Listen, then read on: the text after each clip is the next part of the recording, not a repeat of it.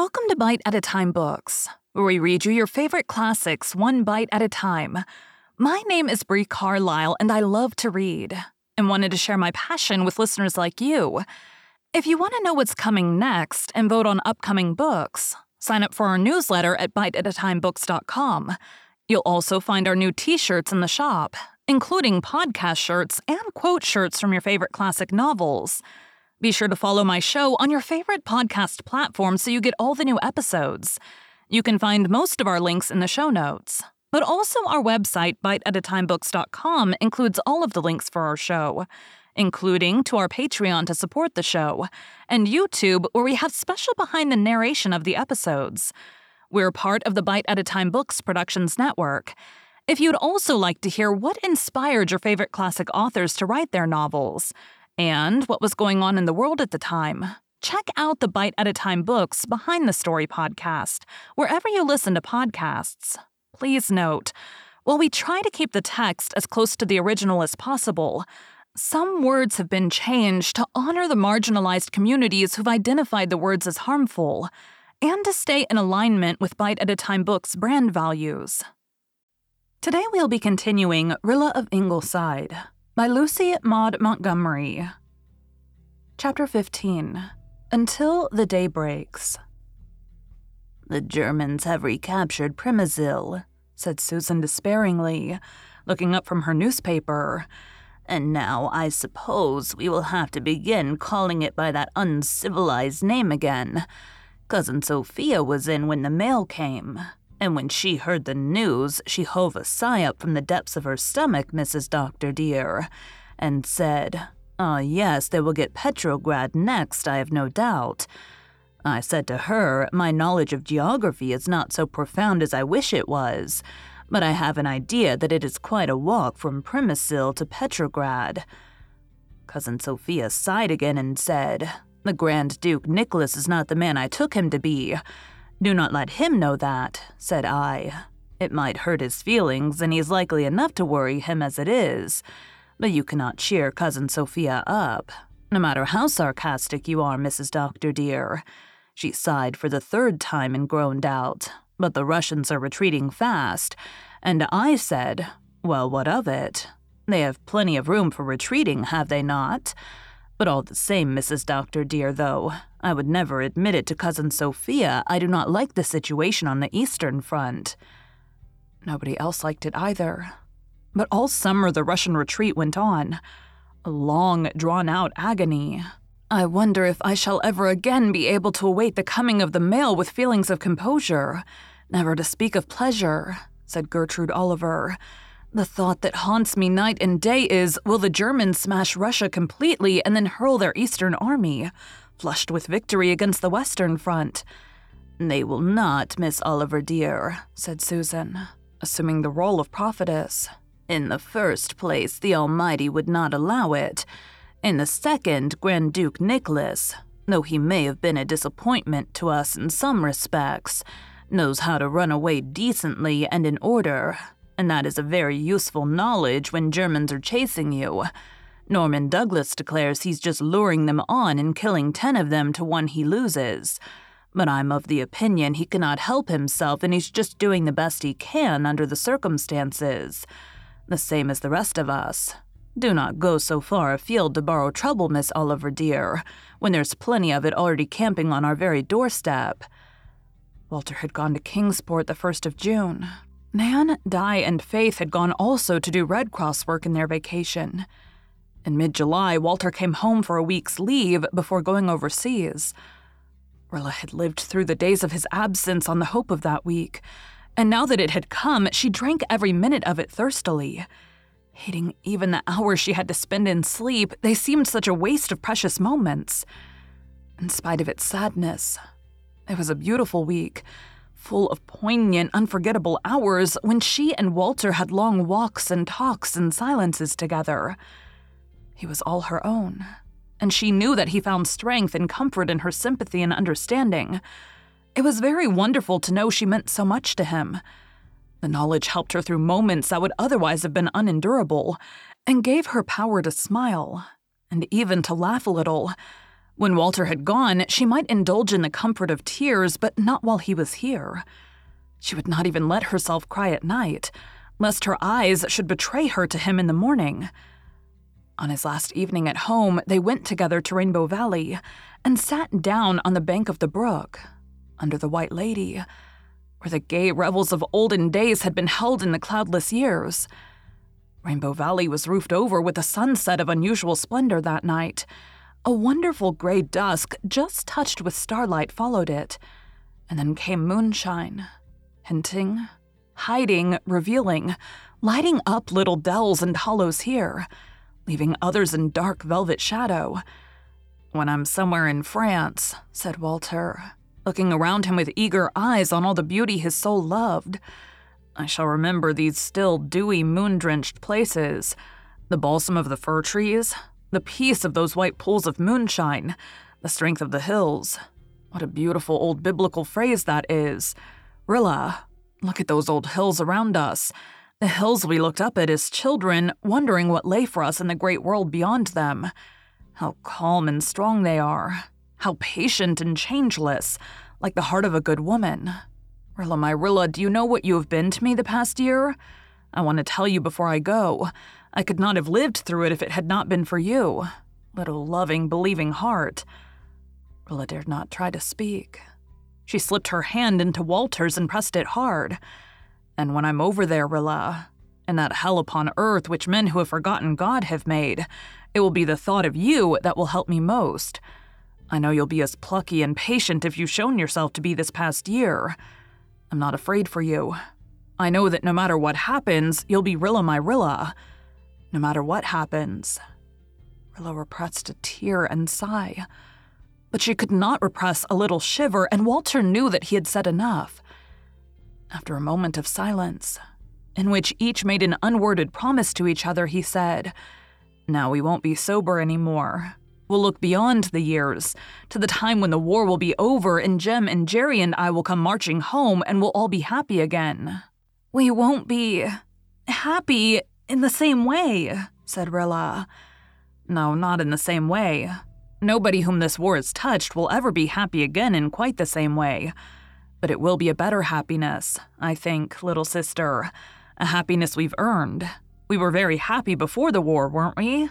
With a home like Ingleside, and a father and mother like ours, we couldn't help being happy. But that happiness was a gift from life and love.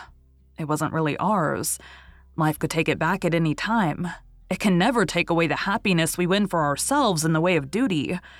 I've realized that since I went into khaki, in spite of my occasional funks, when I fall to living over things beforehand, I've been happy since that night in May.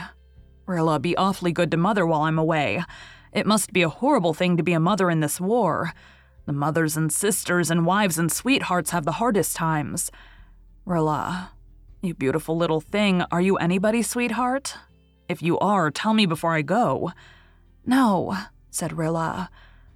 Then, impelled by a wish to be absolutely frank with Walter in this talk that might be the last they would ever have, she added, blushing wildly in the moonlight, "But if Kenneth Ford wanted me to be—" "I see," said Walter, "and Ken's in khaki, too. Poor little girlie. It's a bit hard for you all round. Well, I'm not leaving any girl to break her heart about me. Thank God for that." Rilla glanced up at the manse on the hill. She could see a light in Una Meredith's window. She felt tempted to say something. Then she knew she must not. It was not her secret. And anyway, she did not know. She only suspected. Walter looked about him lingeringly and lovingly. This spot had always been so dear to him. What fun they all had had here, Ling Sin. Phantoms of memory seemed to pace the dappled paths and peep merrily through the swinging boughs. Jem and Jerry, bare-legged, sunburned schoolboys fishing in the brook and frying trout over the old stone fireplace. Nan and Di and Faith in their dimpled, fresh-eyed childish beauty. Una the sweet and shy. Carl poring over ants and bugs. Little slangy, sharp-tongued, good-hearted Mary Vance. The old Walter that had been himself lying on the grass reading poetry or wandering through palaces of fancy. They were all there around him. He could see them almost as plainly as he saw Rilla, as plainly as he had once seen the Pied Piper piping down the valley in a vanished twilight. And they said to him, "Those gay little ghosts of other days. We were the children of yesterday, Walter. Fight a good fight for the children of today and tomorrow." "Where are you, Walter?" cried Rilla, laughing a little. "Come back. Come back." Walter came back with a long breath. He stood up and looked about him at the beautiful valley of moonlight, as if to impress on his mind and heart every charm it possessed.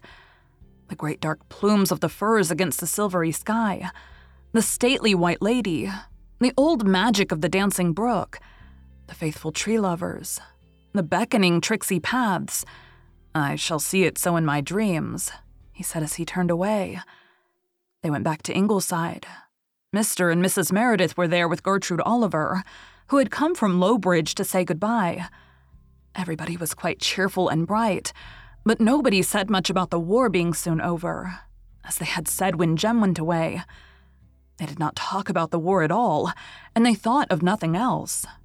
At last they gathered around the piano and sang the grand old hymn, "O God, our help in ages past, our hope for years to come, our shelter from the stormy blast, and our eternal home."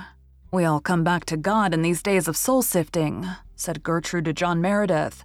"There have been many days in the past when I didn't believe in God, not as God, only as the impersonal great first cause of the scientists. I believe in him now. I have to. There's nothing else to fall back on but God. Humbly, starkly, unconditionally. Our help in ages past. The same yesterday, today, and forever," said the minister gently. "When we forget God, he remembers us." There was no crowd at the Glen station the next morning to see Walter off. It was becoming a commonplace for a khaki-clad boy to board that early morning train after his last leave. Besides his own, only the Mansfolk were there, and Mary Vance. Mary had sent her Miller off the week before, with a determined grin, and now considered herself entitled to give expert opinion on how such parting should be conducted. "The main thing is to smile and act as if nothing was happening," she informed the Ingleside group. "The boys all hate the sob act like poison. Miller told me I wasn't to come near the station if I couldn't keep from bawling. So I got through with my crying beforehand, and at the last I said to him, 'Good luck, Miller. And if you come back, you'll find I haven't changed any. And if you don't come back, I'll always be proud you went. And in any case, don't fall in love with the French girl.' Miller swore he wouldn't, but you never can tell about those fascinating foreign hussies. Anyhow, the last sight he had of me, I was smiling to my limit. Gee, all the rest of the day my face felt as if I'd been starched and ironed into a smile." In spite of Mary's advice, and example Mrs. Blythe, who had sent Jim off with a smile, could not quite manage one for Walter. But at least no one cried. Dog Monday came out of his lair in the shipping shed and sat down close to Walter, thumping his tail vigorously on the boards of the platform whenever Walter spoke to him, and looking up with confident eyes as if to say, "I know you'll find Jem and bring him back to me." "So long, old fellow," said Carl Meredith cheerfully when the goodbyes had to be said. "Tell them over there to keep their spirits up. I'm coming along presently." "Me too," said Shirley laconically, proffering a brown paw. Susan heard him and her face turned very gray. Una shook hands quietly, looking at him with wistful, sorrowful, dark blue eyes. But then Una's eyes had always been wistful. Walter bent his handsome black head in its khaki cap and kissed her with the warm, comradely kiss of a brother. He had never kissed her before. And for a fleeting moment, Una's face betrayed her, if anyone had noticed. But nobody did. The conductor was shouting, "All aboard!" Everybody was trying to look very cheerful. Walter turned to Rilla. She held his hands and looked up at him. She would not see him again until the day broke and the shadows vanished. And she knew not if that daybreak would be on this side of the grave or beyond it. "Goodbye," she said. On her lips, it lost all the bitterness it had won through the ages of parting and bore. Instead, all the sweetness of the old loves of all the women who had ever loved and prayed for the beloved. "Write me often, and bring Jims up faithfully according to the Gospel of Morgan," Walter said lightly, having said all his serious things the night before in Rainbow Valley. But at the last moment, he took her face between his hands and looked deep into her gallant eyes. "God bless you, Rilla, my Rilla," he said softly and tenderly. After all, it was not a hard thing to fight for a land that bore daughters like this. He stood on the rear platform and waved to them as the train pulled out. Rilla was standing by herself. But Una Meredith came to her, and the two girls who loved him most stood together and held each other's cold hands as the train rounded the curve of the wooded hill. Rilla spent an hour in Rainbow Valley that morning, about which she never said a word to anyone. She did not even write in her diary about it. When it was over, she went home and made rompers for Jims. In the evening, she went to a Junior Red Cross Committee meeting and was severely businesslike. "You would never suppose," said Irene Howard to Olive Kirk afterwards, "that Walter had left for the front only this morning. But some people really have no depth of feeling. I often wish I could take things as lightly as Rilla Blythe." Thank you for joining Bite at a Time Books today, while we read a bite of one of your favorite classics. Again, my name is Bree Carlisle, and I hope you come back tomorrow for the next bite of Rilla of Ingleside. Don't forget to sign up for our newsletter at biteatatimebooks.com and check out the shop. You can check out the show notes or our website, biteatatimebooks.com, for the rest of the links for our show. We'd love to hear from you on social media as well.